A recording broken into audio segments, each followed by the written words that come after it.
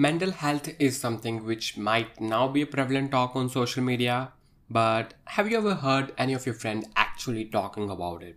Have you seen anyone who went through a hard life and came out stronger than ever? Well, since most of us don't talk openly about it, it is becoming a concerning issue for everyone, and those who fall victim to it have no idea what to do or where to go. Some of the times they don't even know as to what is happening with them.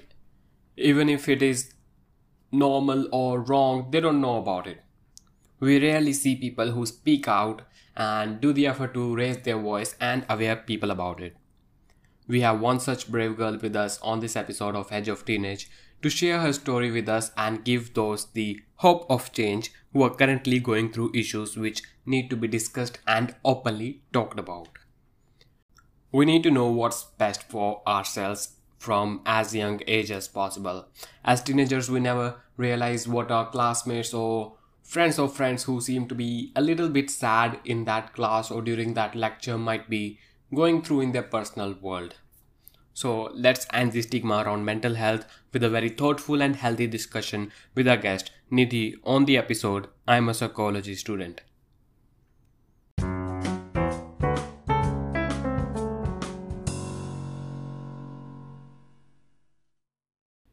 Hey Nidhi, since I know your story to some bits, I would just like to say here that you are such a brave and strong girl and you are such an inspiration for me. It is my honor to have you on your podcast. Thank you, Ashutosh. It's my honor to be here with you. And whatever you said about mental health is absolutely correct. That who fall victim to it don't know where to go or what to do most of the times.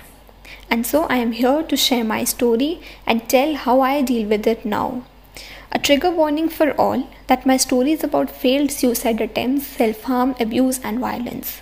So be careful with your mental health because I don't want you to mess with it and stop where it is required. Alright, so would you like to open about your story, tell us what happened and why your coming out was important? Yeah, Ashutosh, with myself and my story, I just realized that depression hits you in the most unexpected ways. And trust me, for the longer time, I didn't even realize that I'm fighting with depression. The initial 14 years of my life were full of psychologically painful disturbances. I grew up living through a difficult experience of seeing my father coming home, beating up my mom until he acknowledged his dominance over her. My mother had a dreadful sasal experience, Dadi Dadu also supported my father. I used to see my mother going through intense pain, getting slapped and tortured by my father. Nothing was normal, so after 6 years, we came to Nani's place. We had nothing when we came to Nani's place, no job, no suitable shelter, no money. All that we had was family support, love and care. So we started living together in 1 BHK, grandparents, Masi, mom, my younger brother and me. My mom started looking for a job and luckily she became a teacher at school. She qualified for UGC NET exam and practiced as an assistant professor and she is an entomologist now.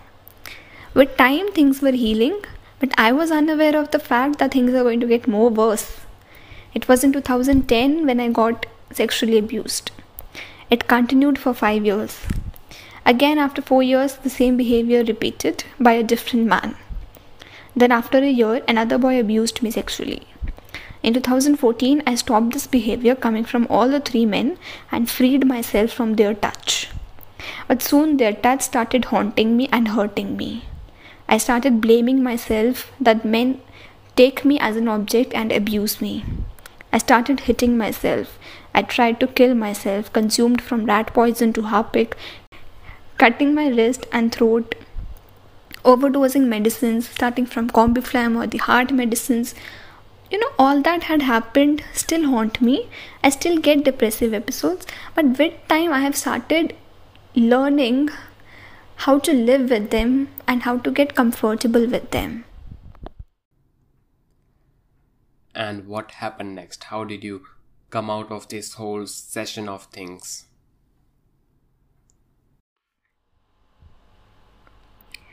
There came a point when the only thoughts I had was to kill myself. I couldn't think beyond that. Slapping myself, cutting myself, giving pain to myself were a part of my daily routine. I cried on nights and I didn't feel like doing anything on days. You see a typical depression symptom? And being a psychology student and henceforth a mental health advocate, I had to take help. And there's no shame in asking for help. I went to a psychiatrist few months ago. He started my medications for depression and some mood stabilizers so that I don't feel suicidal. He asked me to go for therapy sessions as well. So I have therapy sessions once or twice a week depending on my suicidal tendencies, and I go to my psychiatrist once in a fortnight. Things are going smooth now. Although I still have suicidal ideations, depressive episodes, but now I have professionals in my life to hold me and bring me out of that. This is very commendable thing for you to speak out on such sensitive topics. But some people are still not able to either, recover from such similar instances and come out for themselves. And I have also seen that you have started an Instagram page regarding mental health. What purpose does that page serves? Yes, Ashutosh, I started a page on mental health for the same reason that people are still not able to talk about their traumas, their problems, and which is okay, things take time. And at the same time, it is important to remind yourself that there is no shame in asking for help. It is the same way as you take care of your physical health, you need to take care of your mental health as well. And the same way you don't shy out in going to a physician, you should not feel shy in going to a psychiatrist also. Thus, I have started this page to give a gentle reminder to people to consider their mental health a priority and take care of it at regular intervals via some self-care ideas or the affirmations for the day. I keep on posting them regularly on my Instagram page. I want people to know that they are enough. It's just a small effort that I'm doing in the field of mental health and psychology. There are many other pages on Instagram from where you can take inspiration. But at the same time, I want to say this thing out loud that Instagram is not therapy. If you have some symptoms of mental health disorders, you should reach out a psychiatrist, psychologist or a therapist, whosoever is required or whosoever specializes in your area. What makes you say you are the right person to help with these things and be an advocate of mental health and therapy? I know I'm not. And considering mental health, we need to know the right person, someone who can truly help and not make the things worse. So, how do you justify yourself doing these things?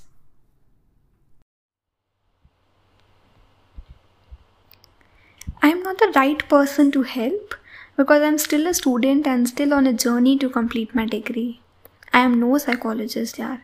I am a student of psychology.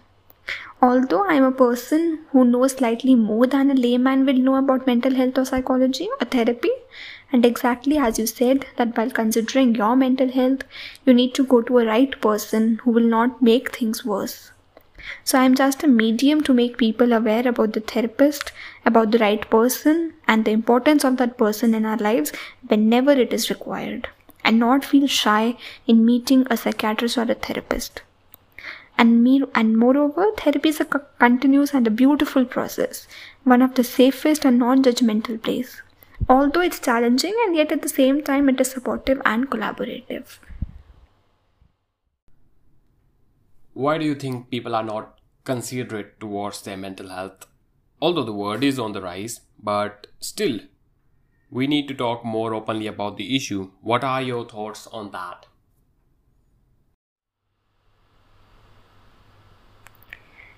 There's a bunch of social stigmas around mental health that makes it a controversial idea. But having a mental illness doesn't make you weak or defective. It just means that your brain functions differently.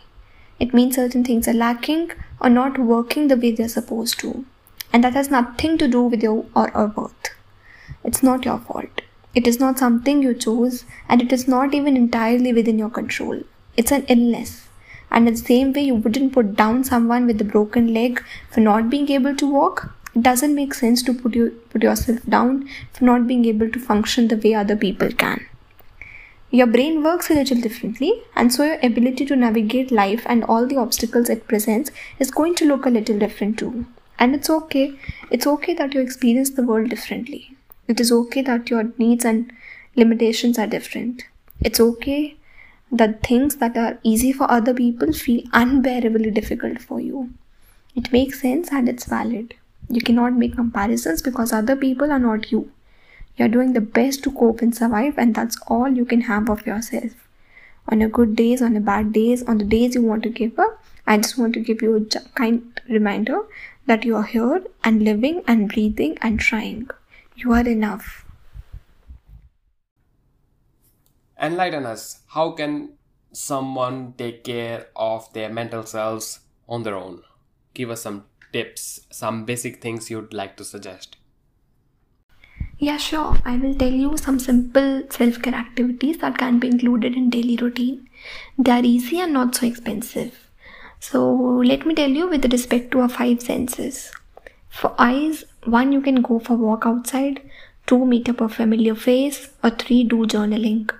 For ears, 1, you can do guided meditation, 2, listen to your favorite music, 3, listen to audiobooks, podcasts every day for 30 minutes. For nose, go for aromatherapy at your homes. 2, smell scented candles. 3, wear your favorite perfume. For skin, 1, put a clean bedsheet on your beds. 2, get a massage for 5 to 10 minutes or a cuddle session, preferably with soft toys or dogs. For tongue, have nourishing food. Drink warm tea and drink plenty of water. Apart from this, you can also indulge yourself in positive self-talk. For example, instead of saying I made a mistake, try saying that I can learn from this. Or apart from this, you can even have a daily self-care checklist.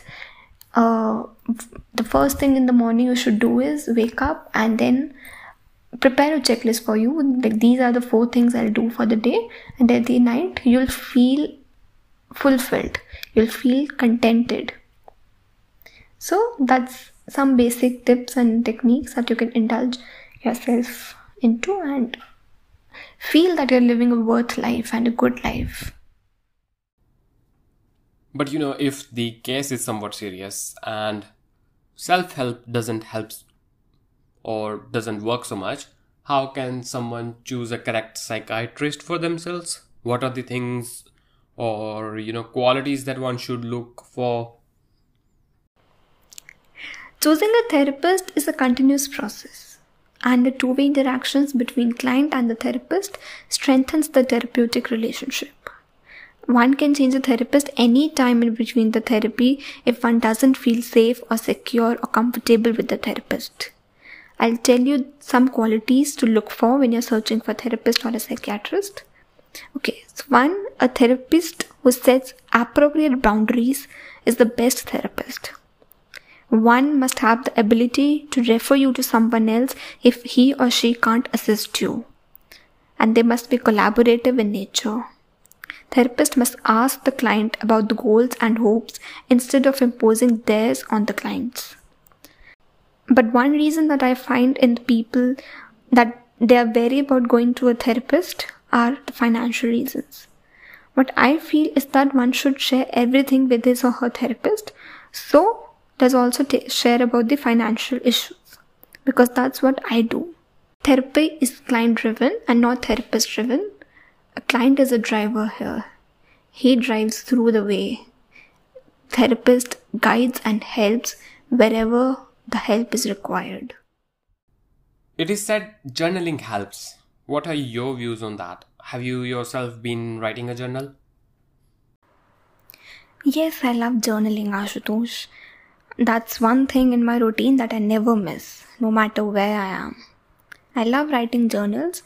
I write my long-term goals, short-term goals. I write things that I'm grateful for. I write my thoughts, emotions I have all day long. It gives me clarity. It even tells me the difference of emotions I have. Like, for example, when I'm in the situation, I might be angry or any other emotion. And when I think about the situation some later time, I get clarity of the emotions I need to have. It might be some other emotion other than being angry. So really helpful when you write journal. And I also do research about the reason behind what I do. So I got to know that the practice of writing enhances the brain intake, processing, retaining and retrieving of information. It promotes the brain's attentive focus. Writing journal every day boosts long-term memory, illuminates patterns, gives the brain time for reflection. And when it is well guided, it becomes a source of conceptual development and stimulus of the brain's highest cognition. And how do you think that sexual abuses in childhood can be stopped in our country? Ashutosh, I talk about sexual abuse so passionately. And that's my one wish, to stop sexual abuse in families or among friends or among people. It's just immensely traumatic when one has to go through that experience, which is completely unhealthy. The impact is so harsh that it can even take one lifetime to get comfortable with what happened. And I think to stop this act, schools must have 1 or 2 compulsory classes once a week where children are taught about boundaries, consent, good touch, bad touch, and that too to every gender, because nowadays no one is less. And I think people do get sexually abused in their lives, knowingly or unknowingly. So it is important for a child to know about touch so one can identify it, talk about it, and do the needful. Government also launched POSCO Act in 2012. It's a comprehensive law for the protection of children for the offences of sexual assault and sexual harassment or pornography. It safeguards the interest of the child at every stage of judicial process. And it has also incorporating child-friendly mechanisms for investigation or recording of evidence and speedy trials for these offences through designated special courts. And what I personally do to bring awareness about sexual abuse, I share my story. I talk about sexual abuse on my Instagram page, and I try to make people more comfortable with it. How about we talk about the present scenario, right? What is your take on modern day relationships and friendships? Relationship is such a beautiful topic. Thank you for this question, Ashutosh. I see relationship as a safe space in which you can evolve through life with each other. And the landscape of what our parents traditionally know or think about relationship is so different now. There's so much more to be considered, and not just in the types of relationship, but who are partners in different kinds of relationships, and also the different kinds of agreements that are coming up and the context in which they are coming up, like online dating. Basically the relationships in the online spaces and different kind of challenges that a couple has to go through during this lockdown. And long distance relationships in the lockdown can be 2 streets away from each other due to coronavirus. And you can see the new challenges are coming up day by day. Also, technology stands out in modern day relationships. Like Instagram, Tinder, Bumble. People are using and channelizing technology to connect in a deeper way. And not only with people who are confined with you, but also who stays away from you. And when we talk to our parents about their relationships or how they met with each other, a lot of emphasis was on physical spaces, and now you can see that physical spaces are not as necessary anymore.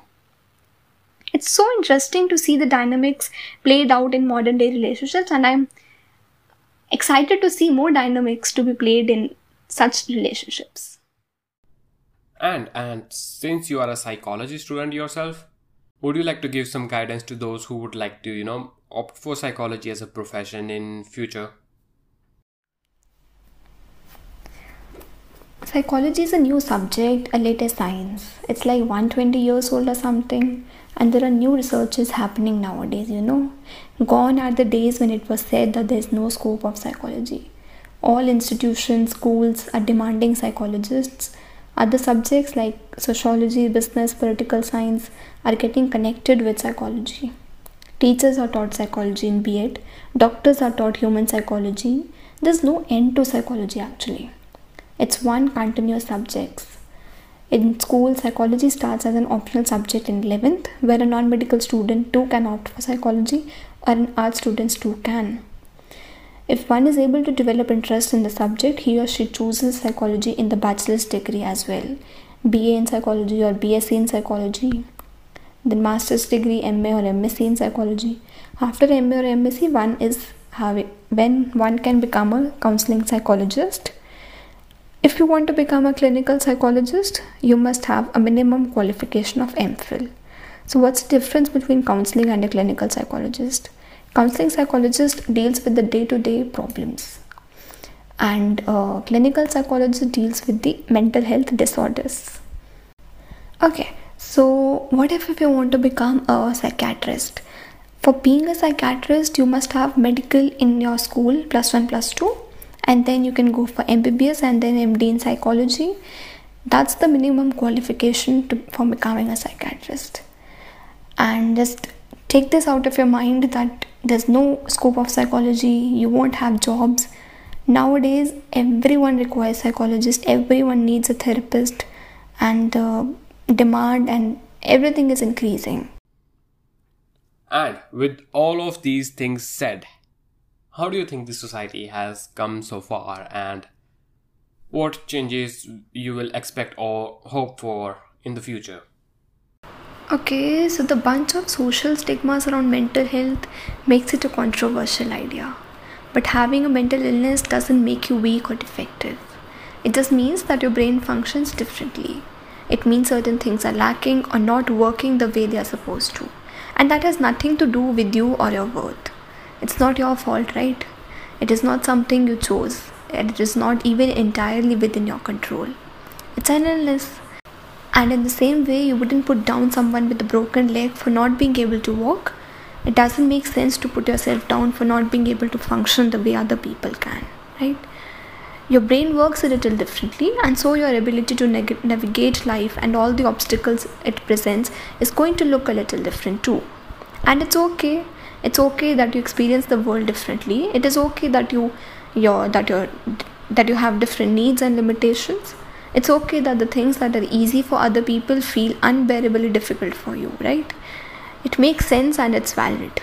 You cannot make comparisons because other people are not you.